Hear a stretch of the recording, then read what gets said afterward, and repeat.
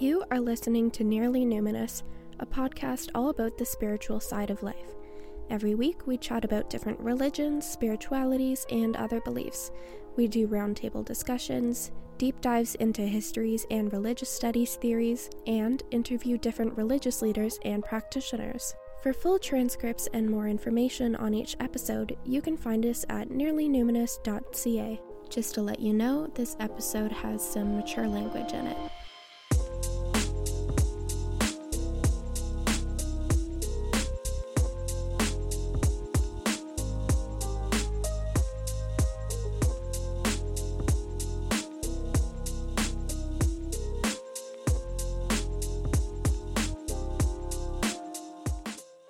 Welcome to Nearly Numinous. Today we're going to be talking about the various rituals and ceremonies that are part and parcel of reality TV shows and that give us entertainment, drama, and something to gossip about. But these rituals also give these shows a sense of structure, familiarity, and a little bit of religiosity. So we're going to be exploring the dynamic between ritual and religion in reality TV shows today with a couple of special guests, my friends Grace and Fiona. Hi, guys. Hi. Hello.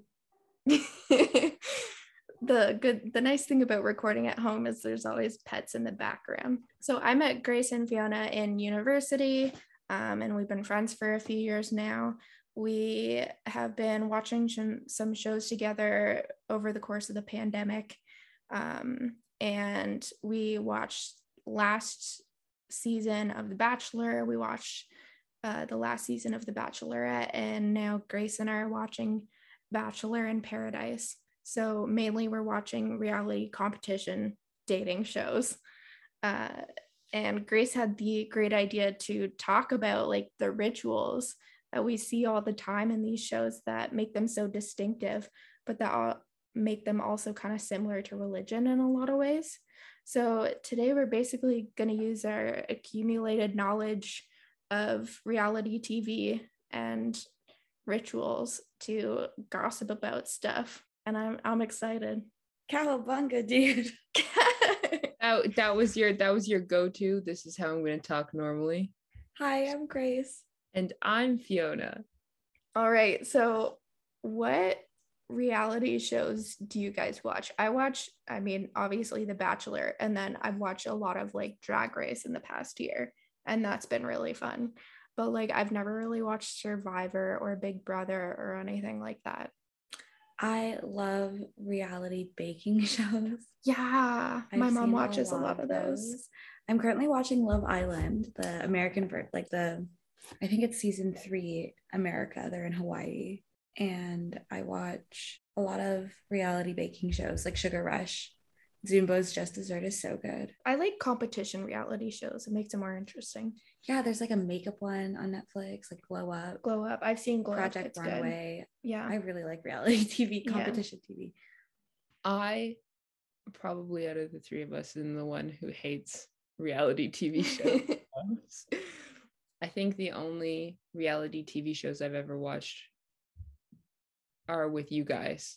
And then like only with you guys and only when prompted. If left to my own devices, I will not watch them. Well, I only started watching The Bachelor because of you guys. So I think the common denominator is Grace, and I think she's a bad influence. I really like reality TV. I agree. Grace got me to watch I think we almost America's Next Top Model. All the seasons of America's Next Top Model and University. You've seen a lot of seasons. How many seasons are there? 24. No. 27. Yeah. We stopped after 22, I think. They started introducing boys and we're like, we can't do this. Oh, yeah. We've got an avid lover of reality TV, an avid hater, and I'm just happy to be included. No, you generally have a positive outlook of the outcomes of these things. I do, yeah.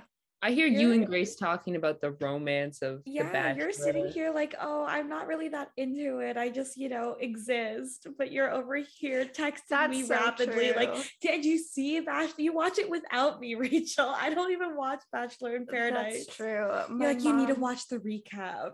You're also always the person who knows all of the inside scoops. Like, yeah, did you know so-and-so like said a racist tweet once and he's getting flamed for it on social media. And we're like, what? I'm being exposed. This is a bad idea. So we're going to talk about rituals today. We're just going for a straight down middle center of the street definition of ritual. It's a sequence of activities involving gestures, words, actions, or objects performed according to a set sequence. And it can be religious or it cannot be. And we might get into that later. But first, we're just going to talk about some of the rituals we find on reality TV shows. That's like all of them. Like all of the competition ones always have a little ritual that they do, and it's the same in every single show. Yeah, exactly. Even the way the show was like structured is the same every single time. I know. It's so interesting. And I think the reason they do that is because it probably gets more viewers, like that familiarity and that structure gets more viewers than just like, you know, if every episode was different. They want everybody to know like what's going to happen. I think that's why rituals function so well on reality TV. But like, what are some examples that you can think of? Like right off the bat, I think of the rose ceremony. Yeah, the rose ceremony on The Bachelor.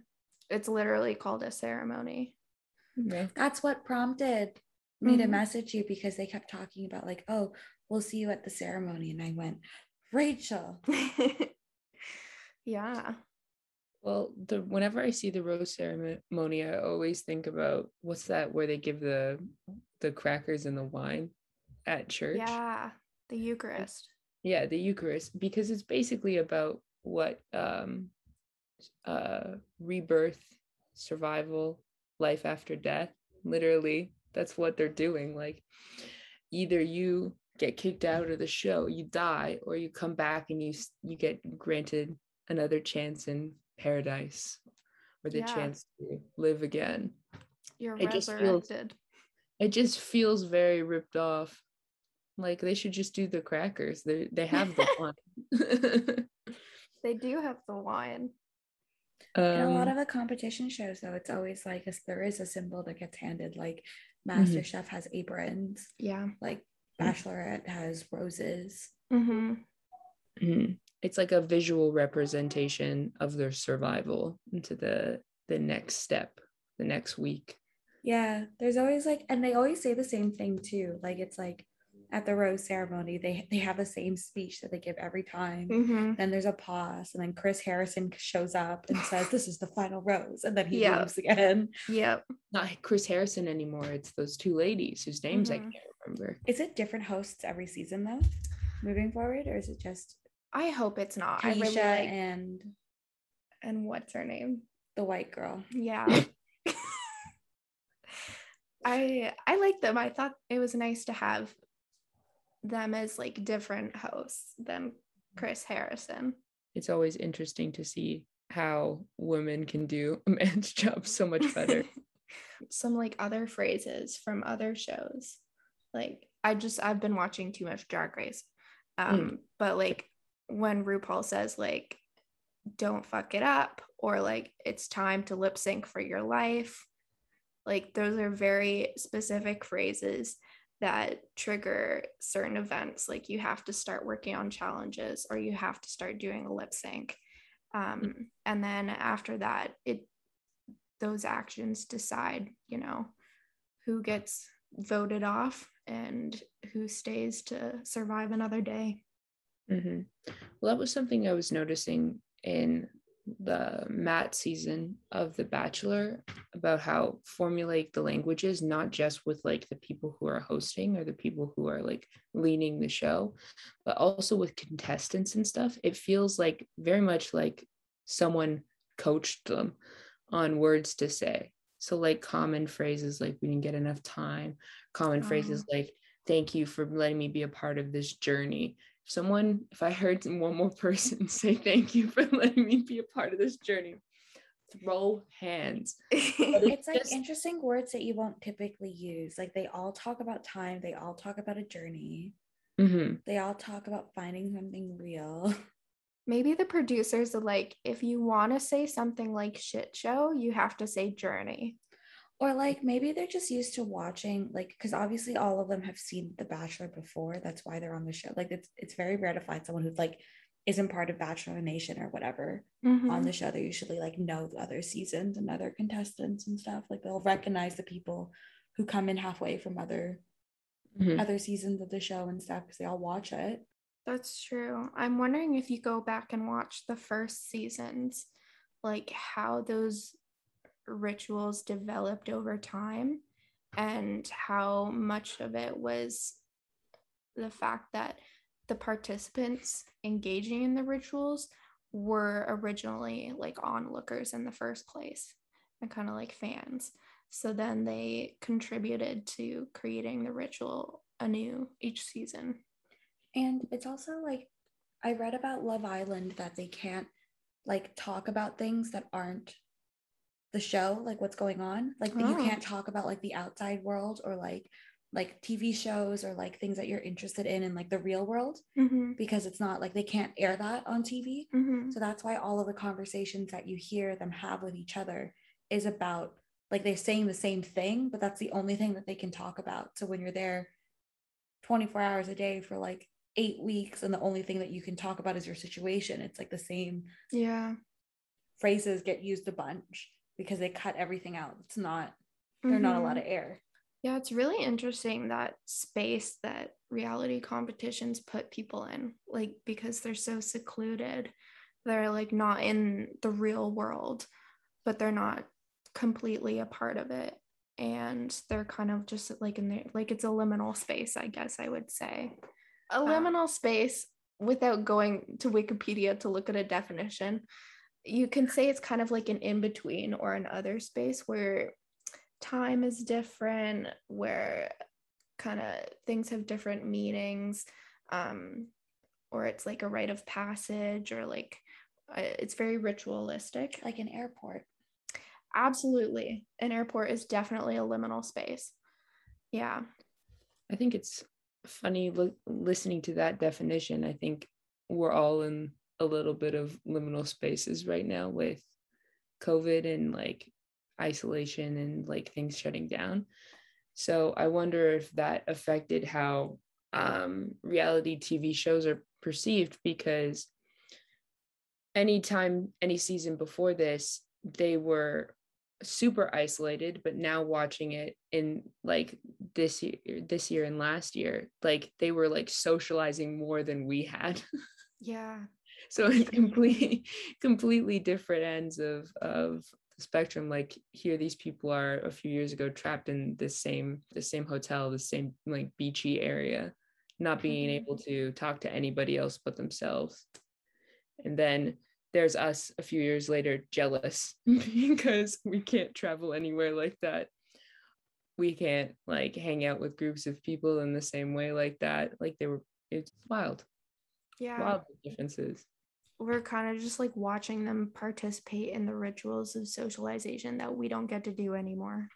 Yeah. And I think that contributes to the sort of weird, like cult-like following that Bachelor Nation and other reality TV shows get. Like super committed and super dedicated to the rituals. Like I'm sure the leaving of Chris Harrison really dented some people who watched the show, because he was like an integral part of the ritual. Because as Grace was saying, he comes out and goes, "Hi, I'm Chris Harrison. This is the final rose." And there's no point to him doing it, but he had to do it every single rose ceremony, or else it didn't feel right. Or else it wouldn't like be the rose ceremony. And it's also something that's been going on for years. That's also something that's like super mind-boggling. Like the people who are doing these rituals, they do it like yearly, like multiple times in a succession every single year with like a different group of people. It's like really interesting. And like the person, like someone who's like Chris Harrison watching a different bachelor, a different bachelorette, it's the same dance, it's just different people showing up. So it's really interesting. It's like someone, like you could really compare it to different ceremonies that like people in the church have, and it might be different people getting baptized or different people going through it. Yeah. But you're the same person doing the same thing, having the same thing happen at the end. So would you say that Chris Harrison is the priest of The Bachelor, the officiant? Why are you using big words? Just say talking man. The talking man at the talking man at the big house. The talking man who does stuff. The talking man who leads us through the talk. What did you say, Grace? What's a religion? me and Rachel just full flashbacks. Flashbacks to every single class in religious studies where they get you to start and end the class with that question. Like, would cult be more accurate? Is a cult a religion? That's a very good question, Grace. It's a little bit like a cult because to get on the show, you have to spend a lot of money. Yeah. Like, you invest your time and your resources. You're isolated from all your friends and family. They also like starve the contestants and like are in control of everything they consume at some point to like get different reactions out of them.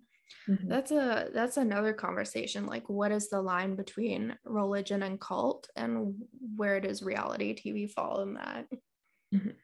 That would be, I don't know how to answer that right off the bat. Yeah, like thinking of Love Island, they have very, very strict like rules for the contestants. Like they have to, like, you'll notice that when they wake up in the morning, they're all wearing like sunglasses because they have the brightest lights that get turned on whenever the people want to have these like really bright fluorescent lights turned on. And they have to like do everything that like the producers say on the island, like, oh, it's time for a challenge, surprise, this is what you're doing today, like here's when you're eating, this is what you can wear, this is what you can say. They don't have clocks on Love Island, so they don't ever know what time it is. Guantanamo Bay style tactic. Aggravate your prisoners to get the most, deprive them of sleep. Yeah, but that sounds very cult-like. Like there are cults who have done that. Not that we're formally accusing The Bachelor of being a cult. No. I don't think we fully drank that Kool-Aid yet. It's a bad cult joke. My bad. You know. Yeah, I think it's hard to draw any lines, especially when it comes to religion, because a lot of the time it's so personal. Like it's so like entangled with your sense of self. And other people's interpretations of it can be so different from yours. And to question that validity of one or the other is like tense. So separating these things into clear boxes to be organized is like a quick descent into panic, I would say, especially when you're trying to do it in front of the people who believe in what you're talking about. It's like, yeah. And reality shows like have sometimes really devoted followings, like Bachelor Nation, like Survivor was huge for years. Love Island has an app that you download, and then as like a person watching the show, like it airs every day for like a week, I think. And like if you're watching the show, you can control things that happen on the show by voting on an app while it's airing. Holy so like you know ahead of time that these people are going to be on the show. They're like, oh, these are the two new girls joining the island. Who do you think they should go on a date with? And you control who they like pick. That's wild. That is. And you like vote couples to stay or not throughout the show. Wow. So you like really have a stake in what's happening. Mm-hmm. And that just makes your connection and involvement in the rituals of the show all the more real to you. So you're then I guess you're less of an outsider and you become sort of an insider. Mm-hmm.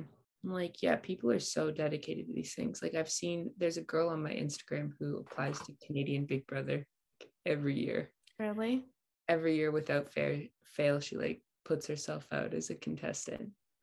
Yeah, the fans are like severely dedicated to and I think it can get to a sort of almost like compulsive like state where they have to do not only participate in the rituals of the show, but create their own rituals that go along with the show. Like me and you and Grace, like we did that as well. Like we had at first the Monday Discord calls, and then we had our brief period of Monday candy nights. Yeah. And we would have Monday at the pub. Yeah, Monday at the pub, and all the other people who came from Monday at the pub too. And it's like a congregation of followers. And it's kind of really interesting how like being on the inside versus the outside works. Like when you're on the outside of these shows, it's like, what's the big deal? Like, from what I can see from the outside, there's like nothing to this.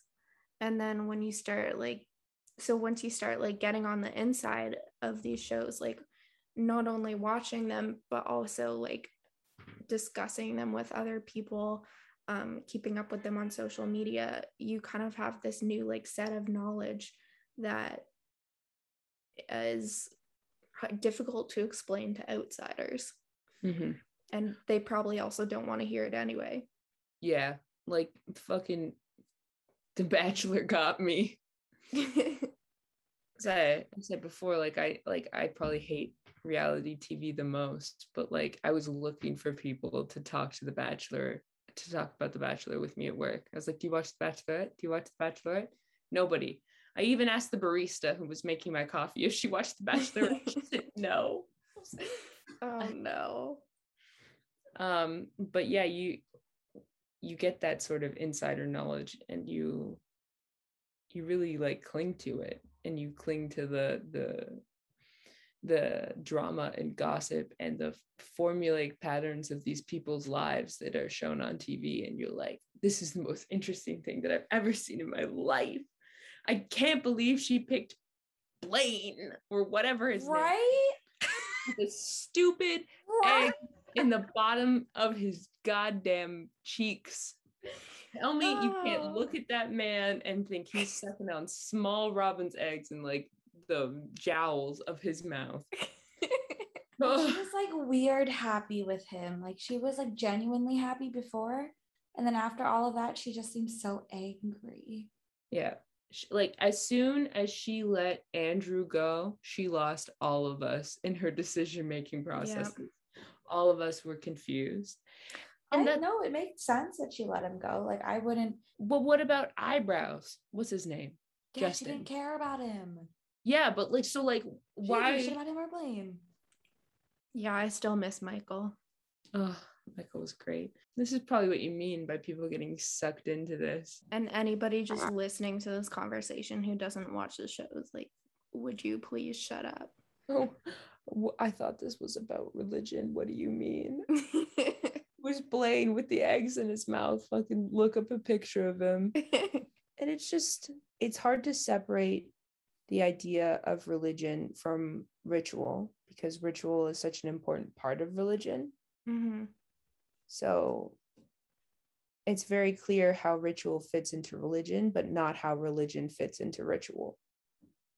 So we can break down the rituals that make up a particular religion. So we can say, for example, the one I'm most familiar with is Christianity. So like, go in, you sit, you talk, you sit, the guy talks, you stand up, you sit, you stand up, you sit, you stand up, you sit, you sing maybe a song or two, and then you shake hands and say that thing that they changed that I don't remember what it was. I think that one's Catholic. That's what I remember. But like there are like patterns and rituals and like specific things that you do. And it's very easy to break those up into like steps for a lot of sort of like the large religions that we think of when we think of religion. So like Christianity, Judaism, Islam, like all of those guys, like they have like these set rituals that you can like break up. But if you're trying to think about it the other way, and you're like, oh, is brushing my teeth a religion? Because it's a ritual. It's something you do every day. It's for a certain outcome, the belief that your teeth will stay clean, healthy mouth, healthy life, good breath, all those things. And it's like a step-by-step thing that you do every day. Is that a religion because it's a ritual? No. But then you think about other. Well, you could argue Yeah, exactly. And You you could could argue that argue, it is a religion if you yourself is the religion, like if you're worshiping yourself. yeah, I am a god. But then you have other things that are ritualistic that people do. So people who are spiritual, who meditate and do other rituals to contribute to that spirituality they have. They might not belong to a specific religion, but it's spiritual. So those rituals are inherently How do you define a religious. religion? Like, what is it? Like, how? Well, that's the thing. Like, are you defining a religion by belief in like a supreme being, or are you defining it by a set of rituals that have some sort of sacred importance to you, or are you defining it by like the sense of community it creates? It's a really big debate, and like you can argue for any one of them. So the question isn't if reality TV shows are religion. It's not are they religion? It's why not? If we're not defining them as religions or as religious, what sets them apart from other rituals that makes them not religious? There's no question or there's no statement that solves that or answers that question for every single reality TV show. To say for The Bachelor in Paradise, you could say, oh, what separates them is that they don't have like a belief in a higher power. But technically they do, because it's a show about finding love. And yeah, especially with Love Island too, because that's literally what they say. They're like, going into this, like, I believe that, like, I believe in this process. They say that a lot, like, trust the process, that it works, like, trust, like, believe that it works, like, I trust that, like, I'm going to find my person. That's what they say a lot on Love Island. Like, I'm here for one reason and one reason only. I believe I'm going to find love. I trust the process. I trust that this is going to work for me. It's just like a fun, weird topic to get like in the rabbit hole about. Yeah, absolutely. Because as soon as you like start grasping at an answer, like, yeah, it is religious, or there are religious rituals involved, or it's at least spiritual, then like something can throw you a curveball and then you're like, to start from the beginning again and break it all down. Yeah, like, what about this, or what if you look at it like this? That was part of the problem with trying to like sit in those classes and define it, because that's what all of our profs would do. They're like, oh, so you're saying this isn't a religion or this is a religion? And you're like, there's no right answer. Religion has always felt like an all-encompassing thing, like a catch-all for like a subject that's a little bit difficult to understand. And especially now that sort of the rigid nature of religion has sort of faded into the past. So instead of like everybody has to be one specific thing, there's like more and more people amalgamating parts and bits of different religions to suit their own needs and their own beliefs. It's even harder to define. And I think that's why it's more and more, it feels more and more right to include reality TV shows as a religion, because of sort of the looser nature of how we interpret religion nowadays. One of the things I was gonna say was, like, one of the other ways that I think reality TV shows are like kind of religious is in like this pantheon of like figures of contestants that kind of just don't really fade into the background when they're gone, but kind of become part of this whole collective where they kind of do become reduced to like archetypes or stereotypes, and they become kind of like stories that you can tell, like parables. I remember reading a lot of parables when I was younger, and now like when people like talk about stuff that happened in different seasons of the show, there are like familiar names that get cropped up, familiar stories, stories that you see happening over and over again, which I think is a really common facet of religions. Yeah, so like RuPaul's drag queens and how like the winning contestants are like incorporated a lot and have like, and you know their story. Yeah. And they're often like brought back at the end of every season, especially to like pass on crowns. Also, I think in sort of the Bachelorette, Bachelor Nation kind of style, like the archetypes thing that you were saying, Rachel, is like really true. And like it's almost as if like people across different seasons morph into the same person over time. So you always have like, you have a bimbo villain. Yeah. Who's like There's an idiot. always a villain at least. Who's like an idiot, but also like the villain of the show. You have the super macho aggressive guy. You have like that sensitive dad, like Michael. I'm sure there were sensitive dads before him, and there'll be sensitive dads afterwards. But I think the stories that always stick out in your mind are like the villains. So like, for example, like in a season we watched with Corinne, who was like blonde and she was kind of silly. She had a nanny and she was a bit full of herself, and everybody on the show didn't like her. And then you had Matt's season where you had Victoria, who was kind of weird, kind of funny, a little full of herself, called herself the queen. Who is now on Bachelor in Paradise, by the way. She's Goddess Victoria now. She elevated herself from Queen Victoria to Goddess Victoria. She dyed her hair blonde. Why are we even talking about this if there's a dead-ass goddess? Oh, she does not get worshipped, though. She does not get worship, no. No, see? And like she's got like the sort of vain villain trope that shows up in the show a lot. And I don't know if they're actually like that, or if that's just how they're edited in the show to make it seem like that. But those are like common storylines and common archetypes. And I think if we made a pantheon of gods and goddesses for the Bachelor and Bachelorette, they would have the funniest titles. One last thought. I think the parables, like the storylines they create, are kind of also meant to like tell us what to think and how to feel. Like obviously they edit the show in specific ways so that this person turns out this way so that the fans feel this way about them.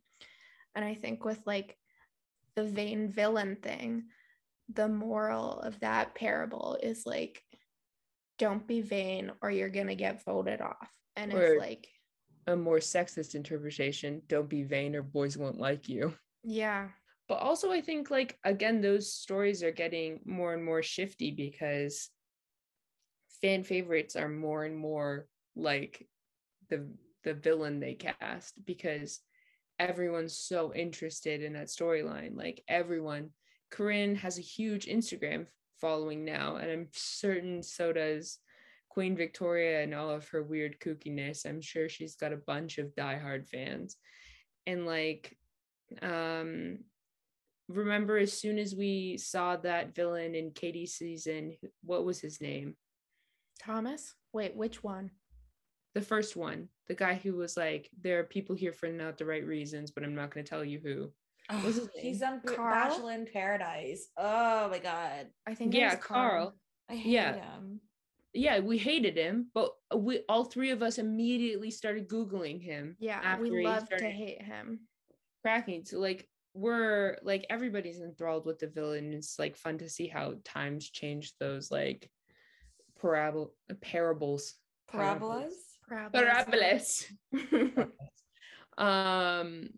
Those parables and those meanings and what they're. If you want to talk about parabolas, like if you want to talk about math, is a parabola a math thing? Yeah, let's go back to fourth grade or whenever we learned about those. Because there's a reality show that has math in it. No. Yeah, it's the Are You the One? They do math stuff to figure out how to win the show. Oh wow. Have you seen Are You the One? It's a dating competition where they have their perfect match in the house, and it's like besides the gay season, it's like 5 guys, 5 girls, or 10 guys, 10 girls, and they're perfect matches in the house. Mm-hmm. And in order for all of them to win money at the end of 10 weeks, they have to all have like find their perfect match in the house. Wow. And at the end of the week, they have a ceremony where they sit down. It's called the light ceremony. They like lock in who they think their perfect match is, and the pair sits down, and then lights turn on, and it'll tell you how many matches you have correctly, but not who's correct. Okay. So it'll be like 3 lights will turn on, like 3 of these couples are a perfect match, but you don't know which ones. And in a lot of the seasons, they just like math and figure it out. Interesting. But if they have a blackout, like if none of the lights turn on, they lose money. So they want to at least know of one perfect couple.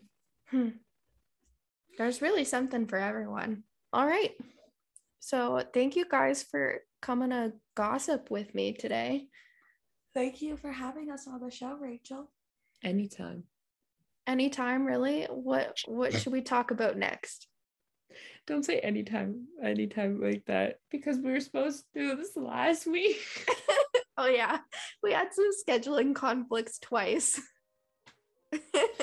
So like technically not anytime, but like a very specific time in the future where me and Grace are like alarmed up and ready for it.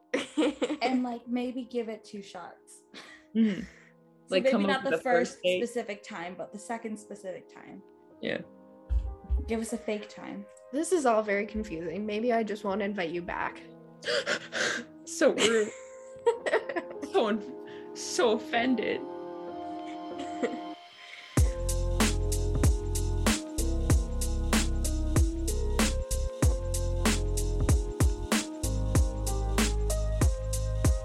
Thanks for listening to this week's episode of Nearly Numinous. For full transcripts of every episode, check out nearlynuminous.ca. There, you can also find links to subscribe to us on your favorite podcast platforms. Have a topic you'd like us to talk about, or would you like to be a guest on a future episode? Reach out to us at nearlynuminous@gmail.com.